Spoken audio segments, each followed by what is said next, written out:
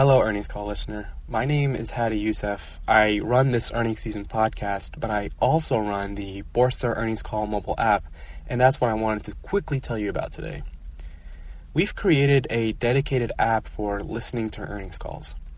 What I mean by that is that we've basically created the Spotify for earnings calls. Our app lets you add any company to your watch list. You can download any earnings call to your phone. You can set notifications for specific companies for when a new call is available. You can also see the exact date of the earnings call. And if there is a company that isn't on our app yet, you can request a company within our app and we will promptly add it. Making earnings calls easy to access is something that I care a lot about. It's why I created this earnings season podcast. But obviously, we cannot add every single earnings call that gets published on this podcast, or else you'll be having hundreds of episodes every week. And so we've created a dedicated app where you can go and pick and choose the exact earnings calls you're interested in. And what we post on this earnings season podcast are basically kind of the highlights or the most notable earnings calls. But in the show notes of this episode, I've included a video demonstration where I walk you through all the features that I just described for our app. And I also included the link to the App Store where you can go there and see the description of the app and the reviews. I'm really proud of the feedback we've gotten from our users, and pleasing and satisfying our users and our customers is something that I take pride in, and as a team we really pride ourselves on that. And so I don't want to take more of your time and keep you from listening to the earnings calls you've selected today. So without further ado, here is your earnings call. Good afternoon. My name is Cheryl, and I will be your conference operator today. At this time, I would like to welcome everyone to the eBay Q2 2019 earnings conference call. All lines have been placed on mute to prevent any background noise. After the speaker's remarks, there will be a question and answer session. If you would like to ask a question during this time, simply press star, then the number 1 on your telephone keypad. If you would like to withdraw your question, press the pound key. Thank you. Joe Bellante, Vice President, Investor Relations, you may begin your conference. Good afternoon. Thank you for joining us, and welcome to eBay's earnings release conference call for the second quarter of 2019. Joining me today on the call are Devin Wenig, our President and Chief Executive Officer, and Scott Schenkel, our Chief Financial Officer. We're providing a slide presentation to accompany Scott's commentary during the call. All revenue and GMV growth rates mentioned in Devin and Scott's remarks represent FX-neutral year-over-year comparisons, unless they indicate otherwise. This conference call is also being broadcast on the Internet, and both the presentation and call are available through the Investor Relations section of the eBay website at investors.ebayinc.com. You can visit our Investor Relations website for the latest company news and updates. In addition, an archive of the webcast will be accessible for at least 3 months through the same link. Before we begin, I'd like to remind you that during the course of this conference call, we will discuss some non-GAAP measures related to our performance. You can find the reconciliation of these measures to the nearest comparable GAAP measures in the slide presentation accompanying this conference call. In addition, management will make forward-looking statements that are based on our current expectations, forecasts and assumptions, and involve risks and uncertainties. These statements include, but are not limited to, statements regarding the future performance of eBay Inc. and its consolidated subsidiaries, including expected financial results for the third quarter and full year 2019 and the future growth of our business. Our actual results may differ materially from those discussed in this call for a variety of reasons. You can find more information about risks, uncertainties, and other factors that could affect our operating results in our most recent annual report on Form 10-K and subsequent quarterly reports on Form 10-Q, copies of which may be obtained by visiting the company's Investor Relations website at investors.ebayinc.com or the SEC's website at sec.gov. You should not rely on any forward-looking statements. All information in this presentation is as of July 17, 2019, and we do not intend and undertake no duty to update this information. With that, let me turn the call over to Devin. Thanks, Joe, and good afternoon, everyone. Our plan for this year is to deliver a great customer experience, grow our active buyer base, and scale our immediate growth initiatives, advertising, and payments. As we build on our strengths of value and unique selection in our marketplace, we are increasingly intermediating and managing that marketplace. to better control both the consumer and the seller experience while creating new growth opportunities. In Q2, we executed that plan. We made tangible customer experience improvements, we delivered good active buyer growth, and we continued to scale ads and payments. In addition, we drove efficiency to fund our investments while making progress on our portfolio review. For the quarter, total GMV was flat, revenue was up 4%, while our active buyer base grew 4% to 182 million. Underlying these results, GMV on our marketplace platform is down 1%, StubHub volume was up 6%, and our classified platform grew revenue at 12%. We also returned $1.6 billion in capital to investors through share repurchases and dividends. Scott will go into more detail on our financial results shortly. First, let me provide some context on our core business. We've been reducing and redeploying low ROI marketing spend, resulting in less GMV in the short term, but stable sold item and active buyer growth. Although we've reduced certain types of incentives, we've maintained our focus on driving healthy customer growth while evolving our brand. We're seeing improvements in buyer acquisition, driven by higher conversion of new and lapsed customers, in part due to product enhancements, and also from more targeted marketing and promotion. We have effective levers to acquire buyers and are expanding our effort to drive frequency and reduce churn. In Q2, we improved the buyer experience by increasing the number of ways buyers can discover value in unique selection. By leveraging data on existing listings, we launched new pages that transformed previously unstructured listings into a more intuitive set of product results. We also recently released our brand outlet, an experience that aggregates products from top consumer brands, all with fast and free shipping.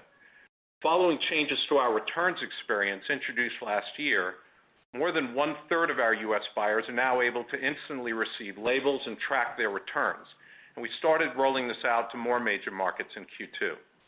We also introduced significant seller improvements, including offers to buyers, buy again, and trending in your interest. We extended seller protection by making it easier to identify and take action against abusive buyers. We dramatically simplified volume pricing, offering more ways for sellers to offer discounts. And we provided better ways for sellers to contribute more complete structured product information to help buyers find their listings while building new capabilities to drive conversion by better leveraging this expanded catalog.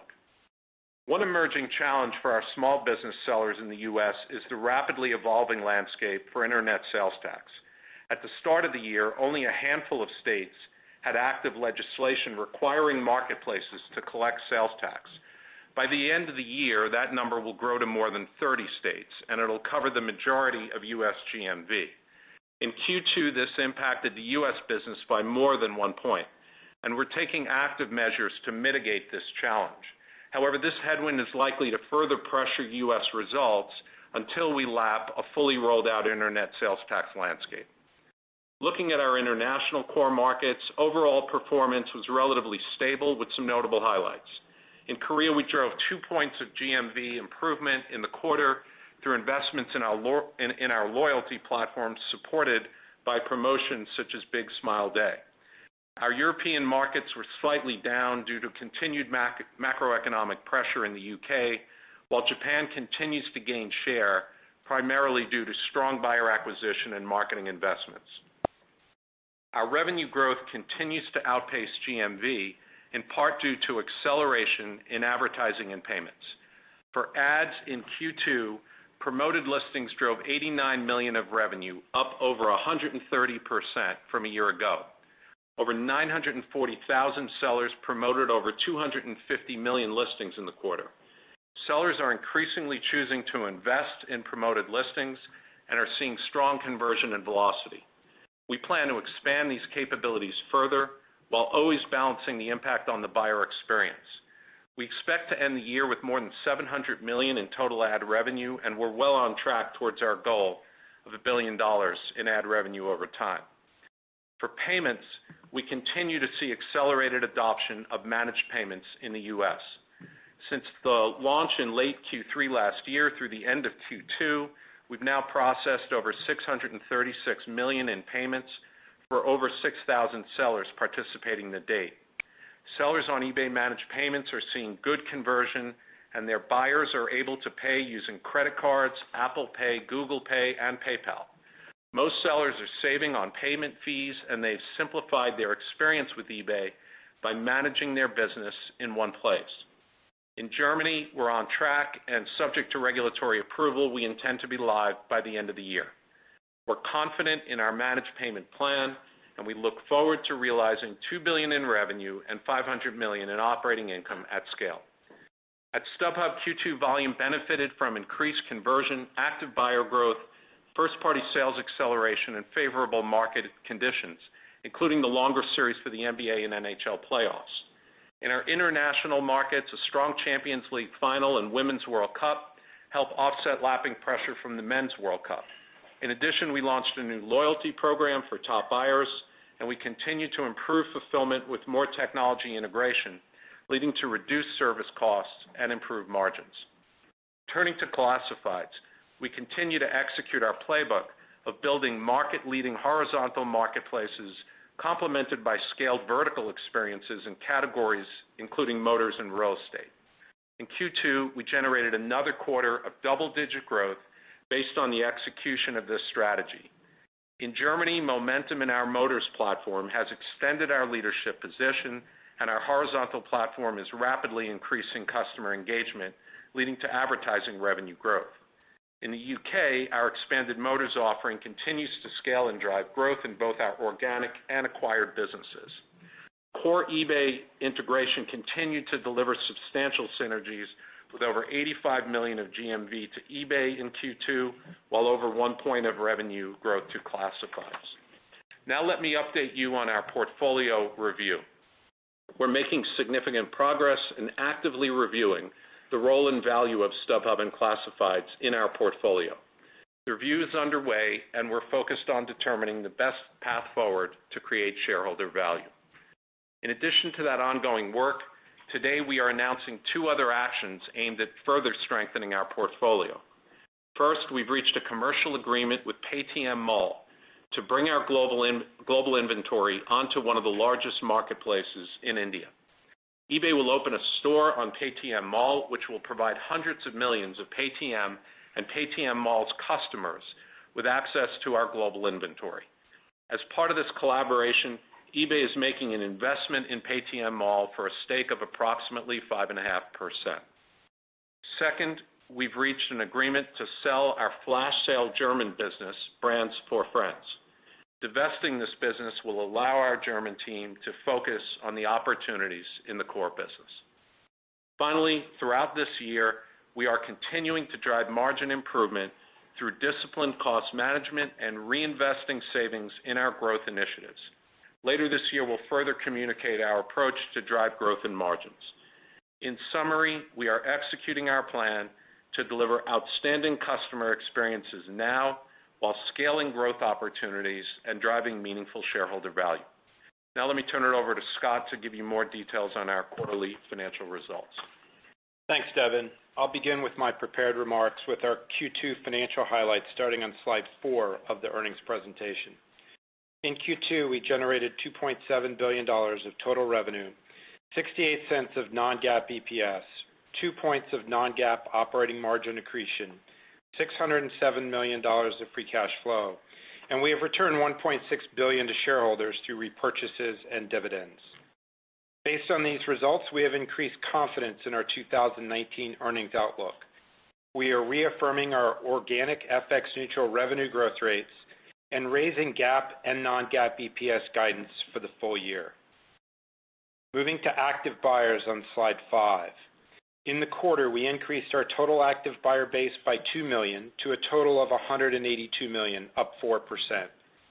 Similar to Q1, we're maintaining stable buyer growth by increasing marketing spend that targets new and lapsed buyers, which is offsetting a modest increase in existing buyer churn. Turning to slide 6. In Q2, we enabled $22.6 billion of GMV, flat year on year, accelerating 1 point versus Q1. The U.S. generated $8.8 billion, down 5%, while international delivered $13.8 billion of GMV, up 2%. Moving to revenue on slide 7. We generated net revenues of $2.7 billion, up 4% organically. We delivered $2.1 billion of transaction revenue and $557 million of marketing services and other revenue, up 4%. Turning to slide 8. Our marketplace platform GMV was minus 1% in Q2, flat versus the prior quarter. U.S. GMV was minus 6% on a year-on-year basis, driven by 5 points from the continued reduction in on-platform marketing and more than a point from internet sales tax.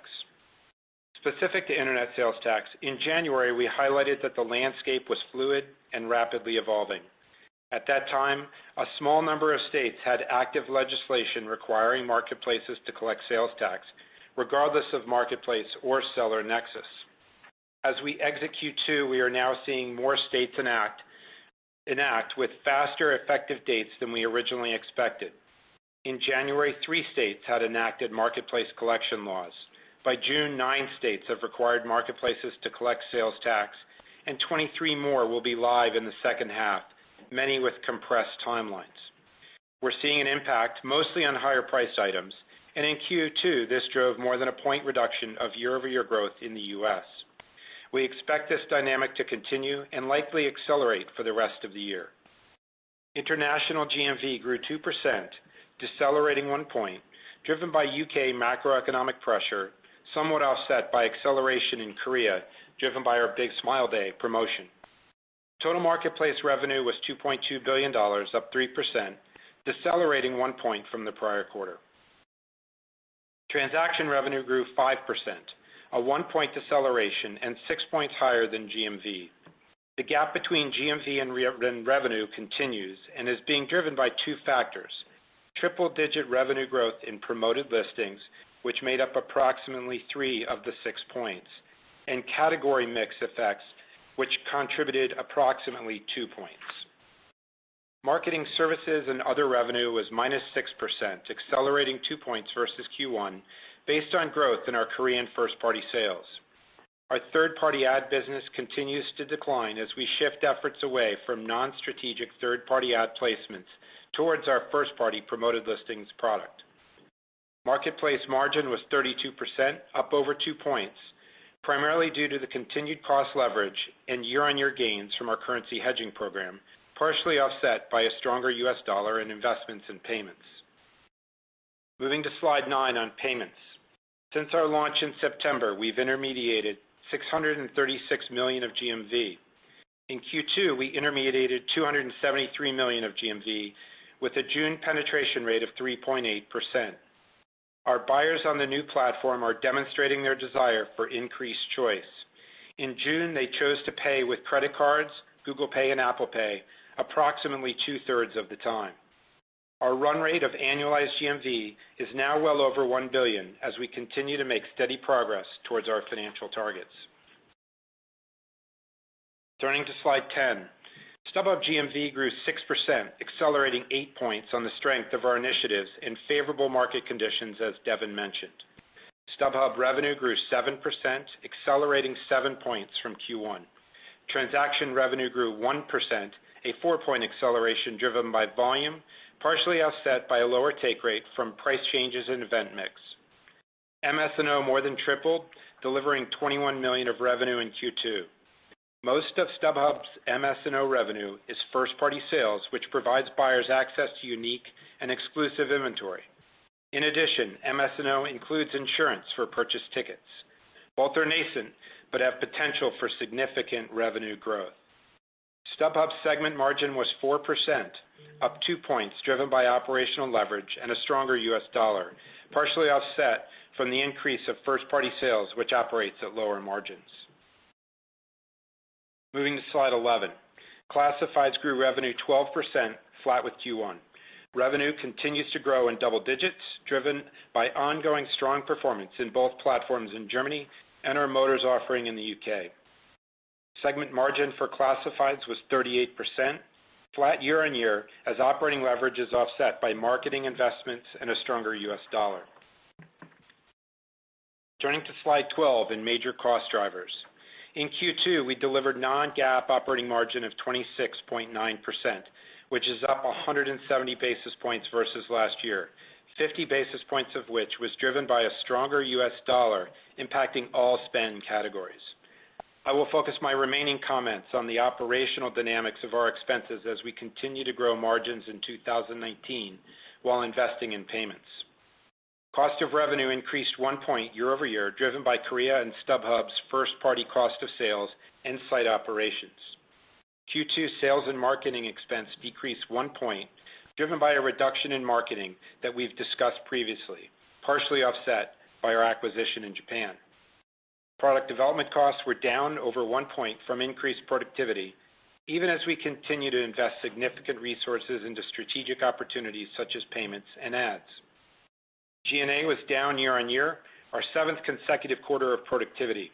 Our disciplined execution continues to drive leverage. Moving to EPS on slide 13, we delivered 68 cents of non-GAAP EPS, up 28% versus the prior year, our 5th consecutive quarter of double-digit EPS expansion. EPS growth benefited from our share repurchase program and margin expansion, partially offset by our investment in payments. Favorability versus our guidance in April was mostly driven by tax and strong cost control. GAAP EPS for the quarter was 46 cents, down 27% versus last year. The decrease in GAAP EPS is primarily driven by lapping a gain created by acquiring Geosys and lapping a warrant agreement, which we can now confirm is Adyen. As always, you can find the detailed reconciliation of GAAP to non-GAAP financial measures in our press release and earnings presentation. On slide 14, in Q2, we generated $607 million of free cash flow, up 223%, driven by the timing of cash taxes and CapEx, as well as strong operational growth. Moving to slide 15, our capital allocation strategy and our key tenets and targets have not changed. We've executed our second dividend payment of $120 million, while continuing to aggressively buy back shares, demonstrating our confidence and commitment to return capital to shareholders in a disciplined and diversified manner. In Q2, we repurchased nearly 40 million shares at an average price of $37.62 per share, amounting to $1.5 billion. We ended the quarter with $4.2 billion of share repurchase authorization remaining. For the quarter, we ended with cash and investments of $6.3 billion and debt of $9.3 billion. Turning to slide 16, I'd like to remind you of our specific capital allocation plans for 2019 and the progress we've made through the first half and since separation. As planned, we've initiated a quarterly dividend and made 2 payments. We announced a $5 billion of share repurchases in 2019, and we've repurchased $3 billion worth of shares in the first half. Since separation, we've bought back $14.3 billion, representing nearly 31% of shares outstanding net of dilution, which amounts to more than 150% of our free cash flow over that time. Our midterm leverage targets remain 1.5 times net debt and gross debt below 3 times EBITDA. We expect to pay down $1.6 billion of debt in Q3 without refinancing. We expect our net debt over the long term to be between $3 and $4 billion, while maintaining its BBB+ rating. On slide 17, before we look closer at Q3 and full year guidance, I want to call out a couple of dynamics that are impacting our revenue outlook this quarter, and for the rest of the year, but not our organic FX neutral revenue growth rate or our non-GAAP earnings estimates. The sale of Brands for Friends and the stronger U.S. dollar will lower full year revenue dollars by approximately $100 million, and in Q3 by approximately $30 million. For Q3, we are projecting revenue between $2.61 and $2.66 billion, growing 1% to 3% on an organic FX neutral basis. We expect non-GAAP EPS of 62 to 65 cents per share, representing 10 to 15% growth. EPS growth is driven primarily by the net benefit of our share repurchase program. In addition, operational growth, including margin expansion, will be offset by our investments in payment intermediation. We are expecting GAAP EPS in the range of 40 to 44 cents per share in Q3. For the full year, revenue guidance is in the range of $10.75 to $10.83 billion, maintaining the organic FX-neutral growth rate of 2 to 3%. Operating margin expansion continues at 28 to 29%, and non-GAAP effective tax rate decreases slightly to 15 to 17%. We are increasing our full-year non-GAAP EPS guidance to $2.70 to $2.75 per share, based on a stronger Q2, a modestly improved go-forward tax rate, volume leveraged, and disciplined cost control. Cash flow remains $2.1 to $2.3 billion, as does CapEx at 5 to 7% of revenue. Finally, we are increasing full-year GAAP EPS to $1.97 to $2.07 per share, driven by cost control, lower stock-based compensation, and a modestly lower tax rate. In summary, we entered 2019 focused on delivering shareholder value through modest revenue growth, expanding margins, strong double-digit non-GAAP EPS growth, and more capital return. Halfway through the year, we continue to deliver on this plan, with 3% FX-neutral organic revenue growth, 1 point of margin expansion net of foreign exchange, 27% non-GAAP EPS growth, and over $3.2 billion in total capital return to shareholders. We continue to operate as disciplined capital allocators, balancing strategic acquisitions and investments that provide buyers around the world with value and selection, while continuing to repurchase shares and divest assets that provide a better return for our investors. We continue to be confident in this year and beyond, holding organic FX-neutral revenue growth and raising GAAP and non-GAAP EPS guidance for the second quarter in a row. Looking further out, we'll preview 2020 during our third quarter earnings call, as we've done in the past. And now, we'd be happy to answer your questions. Operator? To ask a question, please press star 1 on your telephone keypad. Please limit yourself to one question only.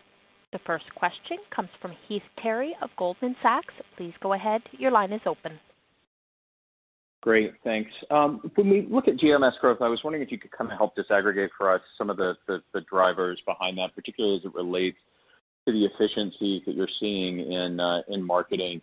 How should we separate sort of the impact of those marketing efficiencies versus the ongoing technology improvements and sort of the efforts that you're making around structured data, which I know we've talked about for a while, but also the new product pages?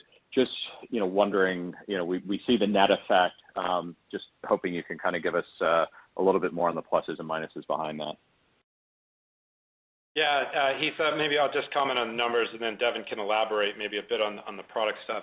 Generally speaking, overall, if we focus on the U.S., we accelerated a point, so more or less the same. But if you really tease out the underlying, some of our export corridors out of the U.S. did a little bit better, and that was partially offset by the internet sales tax dynamics that I laid out. If you look year over year, that was versus Q1, but if you look at year over year, the deceleration really is driven by and large by the reduction in marketing spend as we redeploy and reallocate and also cut marketing costs. And then a little bit, as I called out in my prepared remarks, year over year, a little bit more than a point from internet sales tax. Underneath that, we did make a series of product changes that, in aggregate, haven't yet moved the bigger picture number in the U.S., but are, I think, making a difference to the ecosystem, and we feel good about the future. Yeah, I'd just add that this year is playing out exactly as we had said it would, and I guess our confidence is that we have line of sight to the reason GMV is suppressed right now. It's marketing, which is in our control. It's internet sales tax, which will roll out, and we'll lap out of it at some point next year. So, we know those things. They're explainable and to some extent controllable. Underlying that, the marketplace is healthy. We've never had more buyers. We've never had more inventory. The product is improving. We're hitting another good stride right now in our product development process. So I have a lot of confidence in the core health and strength of the marketplace, because I can understand why there's a short-term suppression in GMV, and that's what we said would happen early in the year. It's exactly playing out as we had said. Yeah, I guess Thank you both. the other thing I'd add, Heath, is internationally, as I called out, there is some pressure. We were down a point quarter to quarter. That's really driven by a mix, a little bit of downside from the UK, partially offset by a little bit of benefit from Korea.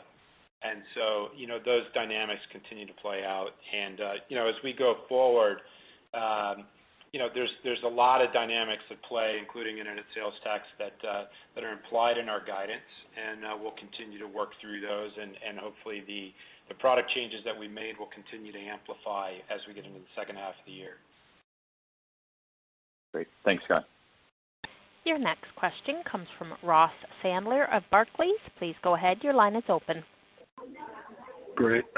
Guys, just a question on the marketplace segment margin. So it's been improving 200 bips.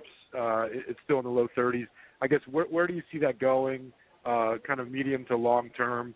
How much more upside in terms of expense efficiency and just kind of the natural lift in that margin do you see? And then second question on the portfolio review, just curious to hear your thoughts on the idea that's out there about selling classifieds potentially in separate pieces, kind of country by country, versus doing like a spin or a sale for the whole entity. Just any thoughts on that? Thank you. Yeah. So first off on margin, let me comment in the short term. So, we had nice margin expansion this quarter in marketplaces. I think you can expect continued margin expansion driven by marketing that we've talked about over the course of the year. But in the second half of the year, as you might remember, I called out last quarter, there's a dynamic first half versus second half from foreign exchange, and we've been calling those differences out, roughly a half a point this quarter. That normalizes in the second half of the year, so there won't be as much margin leverage in the second half of the year, and some of that will show up in marketplaces. But we expect to continue to be rationalizing and reallocating the marketing and focusing it in ways that we've spoken about. So I would expect some marketing benefits going forward, as well as just ongoing continued cost control. So in the longer to medium and longer term, we'll talk about at least 2020 in October at the earnings call then, and I'll give you a bit more definitive of an answer on that front. And Ross, on the portfolio review, we're just not going to say anything about it. We'll let people know when there's something to say, but until then, we're just not going to say a word about the process or what's going on.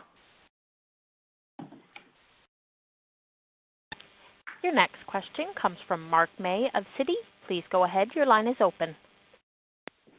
Thank you. On internet sales tax, you've talked about a 1 or I guess now greater than 1% impact, but there have been very few states that have had it implemented with the pretty significant ramp that's starting up in the back half of the year.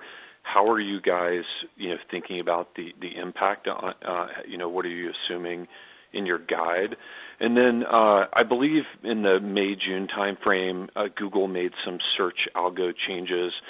Some data out there suggests that eBay may have been negatively impacted by that. Obviously, over the years in the past, this has happened, and just curious what, if anything, you've seen so far. Thanks. Go ahead. I was just going to say on internet sales tax, implied in our guidance is that more states will roll out and that the impact will get worse before it gets better.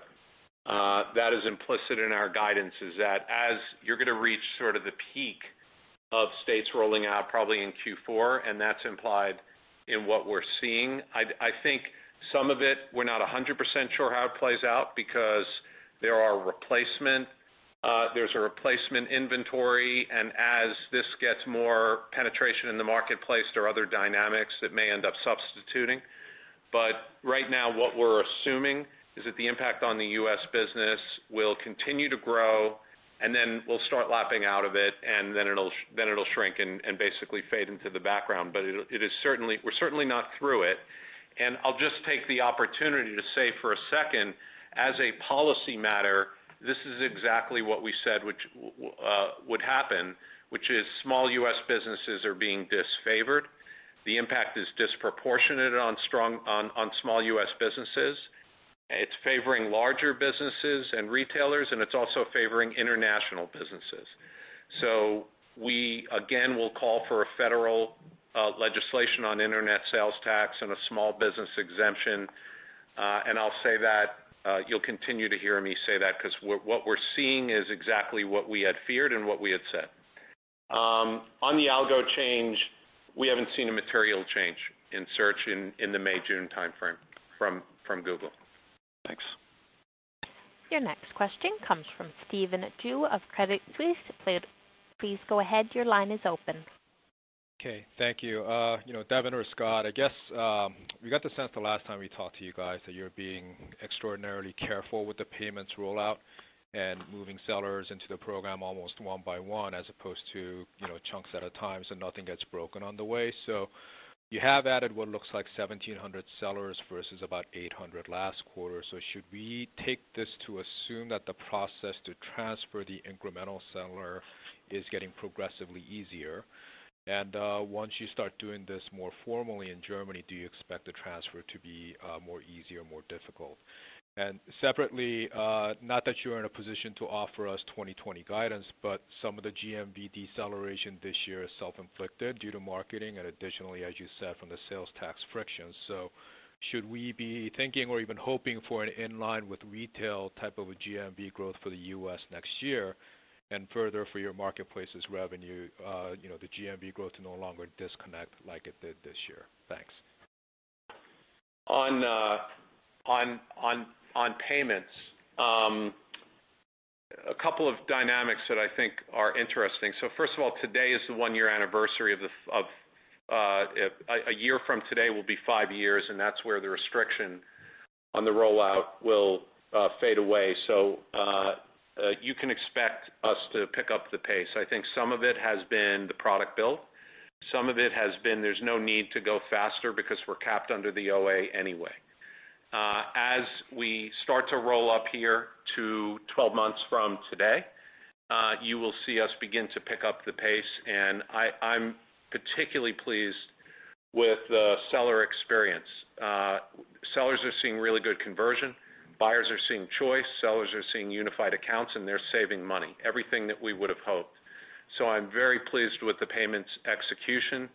And on the buyer side, it's very interesting. You heard in Scott's remarks that now with PayPal rolled out, buyers are showing that they want choice. We're seeing, after PayPal has been rolled out, penetration of PayPal of approximately 35%, roughly, and that's compared to almost double that on the rest of the marketplace. So buyers are voting with their wallets, and they are choosing for choice.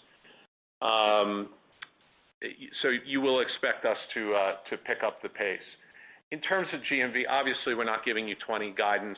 We'll just say what we say all the time, which is we think the long-term sustainable growth rate of the business is probably somewhere above retail and below e-commerce.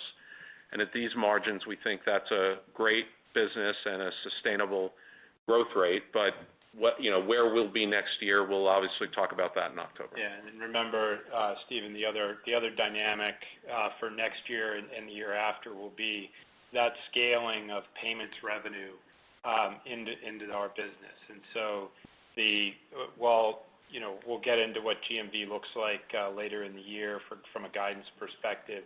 You can expect that the revenue will be reasonably higher than that, in addition to the first-party ads dynamics that we've talked about in the past. So, I think we feel pretty good about the revenue, and we've got a lot of work to do between now and the end of the year, and when we start talking in October about 2020. Thank you. Your next question comes from Dan Salmon of BMO Capital Markets. Please go ahead. Your line is open. Good afternoon, everyone. I'll go to the other driver and advertising and promoted listings. I think, Devin, you mentioned that you've expanded now to 940,000 sellers from, I think, 800,000 last quarter. But I think it was in May you announced sort of a broader rollout to all sellers in good standing.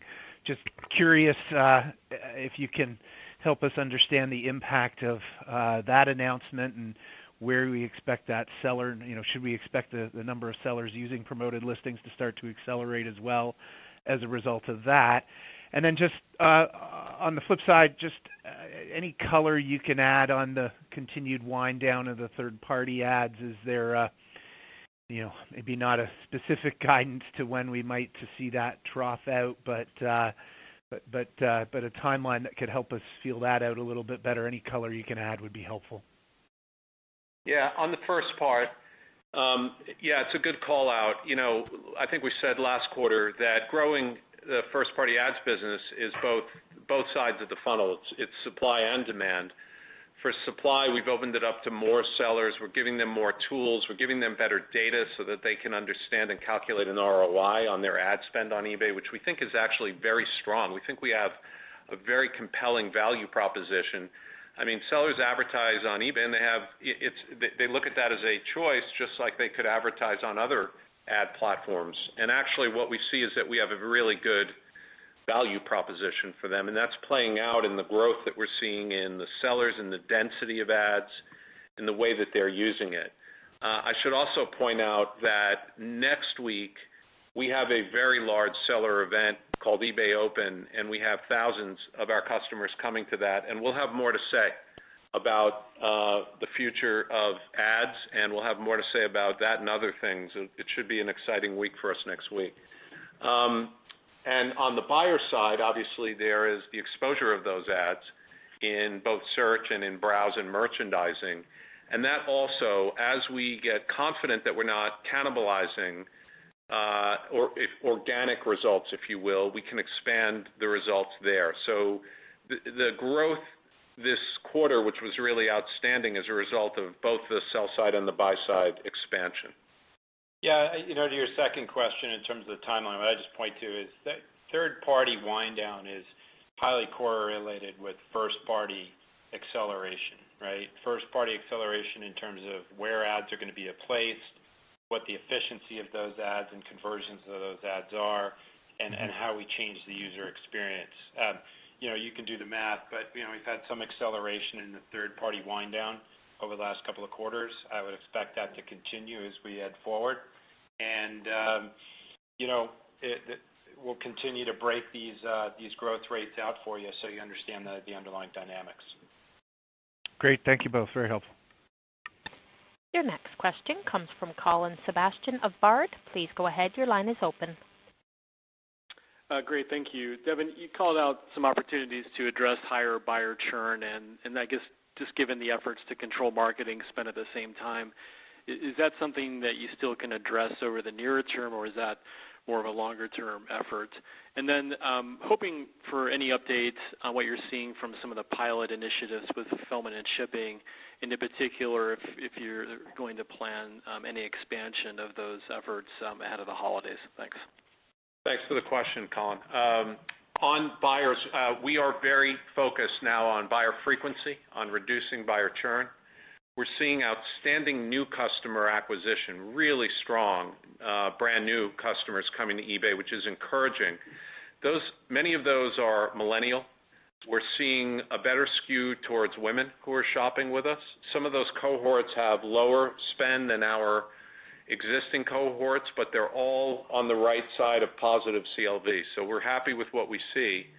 And the hope is that we can drive frequency, and we're very focused on that. That's both product and marketing right now. We're very dialed into driving frequency, and my hope is that that isn't a long-term plan. That's something that we can do soon. And some of that is implicit in our steady buyer growth that we've seen over the last several quarters. On fulfillment, nothing to say right now. I think it's worthwhile to stay tuned. What I'd say, Colin, on our fulfillment, just specific to your question, we constantly leverage our size and scale on a global basis to provide services to our sellers that are cheaper. And we've talked about that with respect to helping sellers position inventory in country with coordinated and essentially negotiated lower fees from fulfillment. And as we look at this fulfillment trial in the U.S., because most of what we've been talking about is international and different international markets, 70% of what's sold on the site already comes with free shipping in the U.S., and in the U.S., nearly two-thirds of items arrive in 3 days or less. So I think the intent of the program is to further enhance, via guaranteed delivery program, those types of metrics to further improve the user experience. Your next question comes from Mark Mahaney of RBC. Please go ahead. Your line is open. Thanks. You have put up 2 quarters of nice leverage in sales and marketing on a year-over-year basis, and you've talked about finding efficiencies, I think, in your marketing spend, removing some of your lower ROI channels. How long of a transition is this in marketing? I realize it's constantly being optimized, but is there a greater level or attention to optimization this year that then kind of normalizes going into next year? And any color at all on what those lower ROI marketing channels are that you have been reducing? Thank you. Yeah, the simple answer on lower ROI channels, Mark, is last year we pushed the curve quite aggressively on things like promotions. We saw a lot of kind of site-wide sales and coupons and things like that. And as we started to measure those cohorts, we would have kept it going if we were happy with the value of the customers we were bringing in and their spend profile. The fact is we've always been disciplined marketing allocators, and it was worth trying and pushing that limit, but as we saw the returns coming back, particularly the cohort of buyers we were acquiring through that activity, it wasn't worth it, quite honestly. So a lot of this is a reduction from us really pushing the marketing curve last year. And there may be more. We're always trying to push efficiency in our channels, but we're also trying new channels. Some of them may have lower ROI early on, and we grow it over time. In particular, we're diversifying from Google and search channels into social channels. We're diversifying into affiliate channels. We're diversifying and always trying to bring direct traffic. You know, one of the best attributes of our business is its very strong mix of direct traffic compared to paid traffic. So we'll keep advertising the brand, keep working the other channels, and for the rest of the year, we'll keep removing and somewhat lapping the low ROI spend from last year, and that's in the dynamic we've been talking about since February or March. Hey, Mark, let me just call out a couple of things that came out in my prepared remarks, but just to pull them together based on your question. First off, both StubHub and Classified spent more in marketing this quarter. We called those out in the prepared remarks and in the margin dynamics.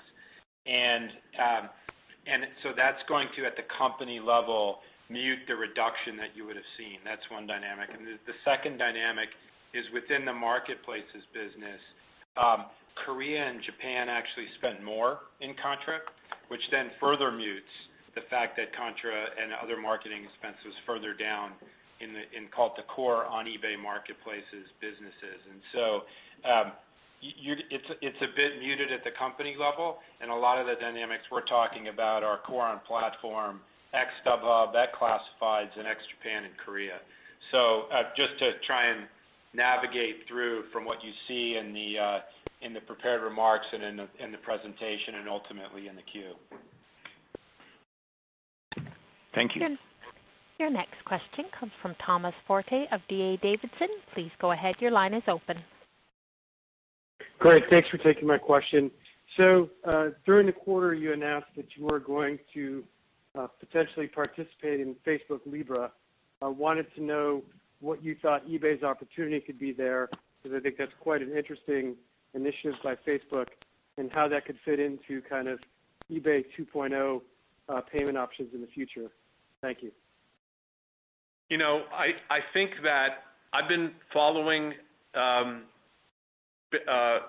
crypto and blockchain for quite some time. And without going on a tangent, the short answer is the opportunity for the blockchain to reduce settlement costs, improve security, and improve transparency is definite.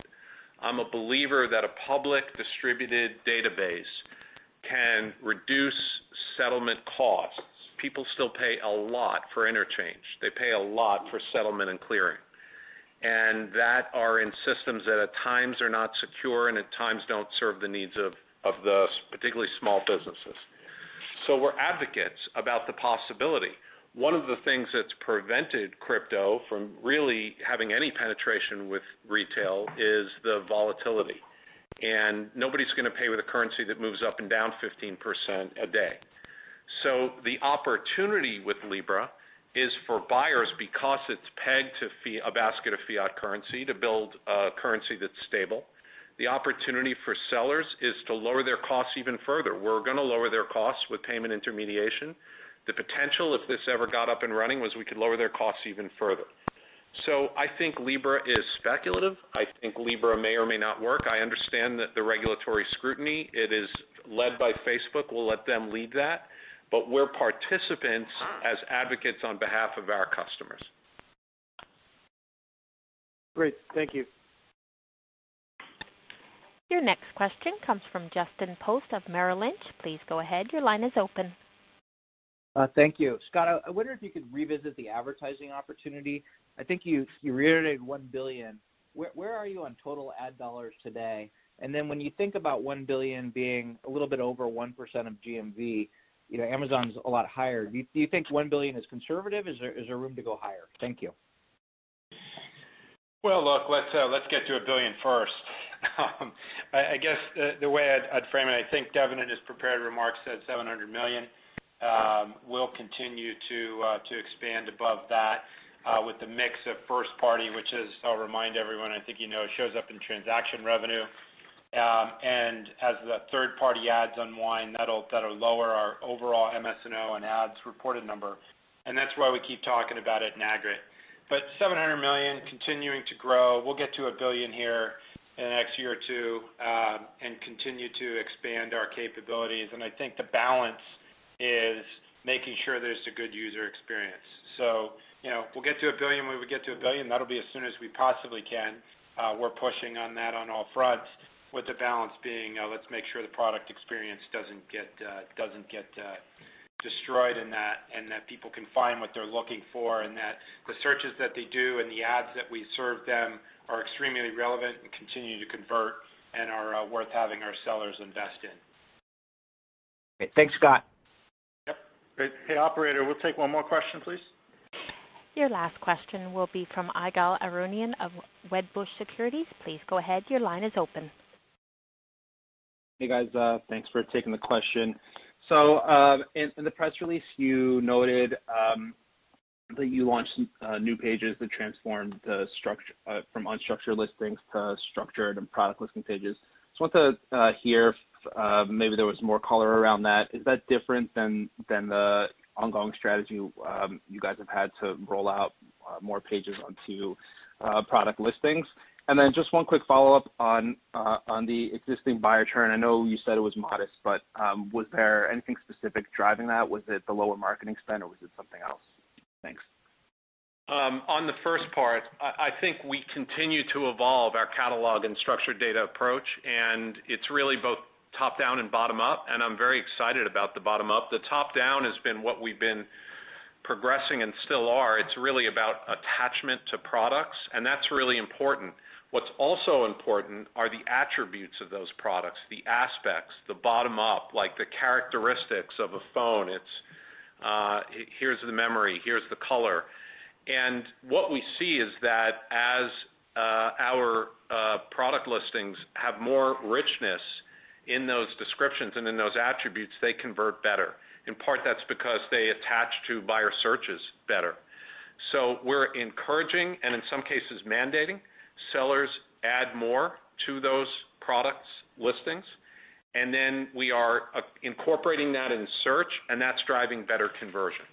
And you'll see us continue to make it easier for sellers to contribute, and having our search engine on the buyer side pick up those attributes more and more aggressively over time. And again, we will have more to say about that next week at our big seller event, but we're really pleased and excited about the way forward on our catalog and structured data. Oh, sorry, and on existing buyer churn, part of what that is reflecting is a year ago we had some experiments in mainland China. We're lapping out of some of those buyers in mainland China, so some of that increased churn reflects that, but it's not a material difference in any of our core on-platform markets. All right, great. Thank you so much. I will now turn the call over to the presenters for closing remarks. No, I think we're all set on our side, so I think we can close the call. Thank you very much. This concludes today's conference call. You may now disconnect.